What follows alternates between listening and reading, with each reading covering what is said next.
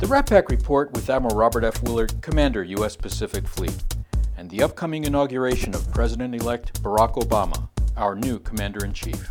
I think any time that the United States completes a presidential election process, we ought to all be very proud as Americans. These are opportunities to exercise our right to vote, but more importantly, they're representative of the great democracy that we live in and the electoral process that serves us so well as we elect our nation's topmost officials. This past election was historic for many reasons, but most importantly, that we have elected the first African-American president in our country's history.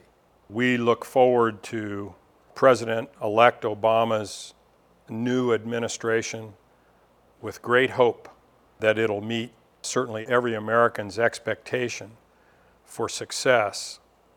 We view the change in administration each time it occurs with great interest as military members for what it portends for the United States military and our Department of Defense.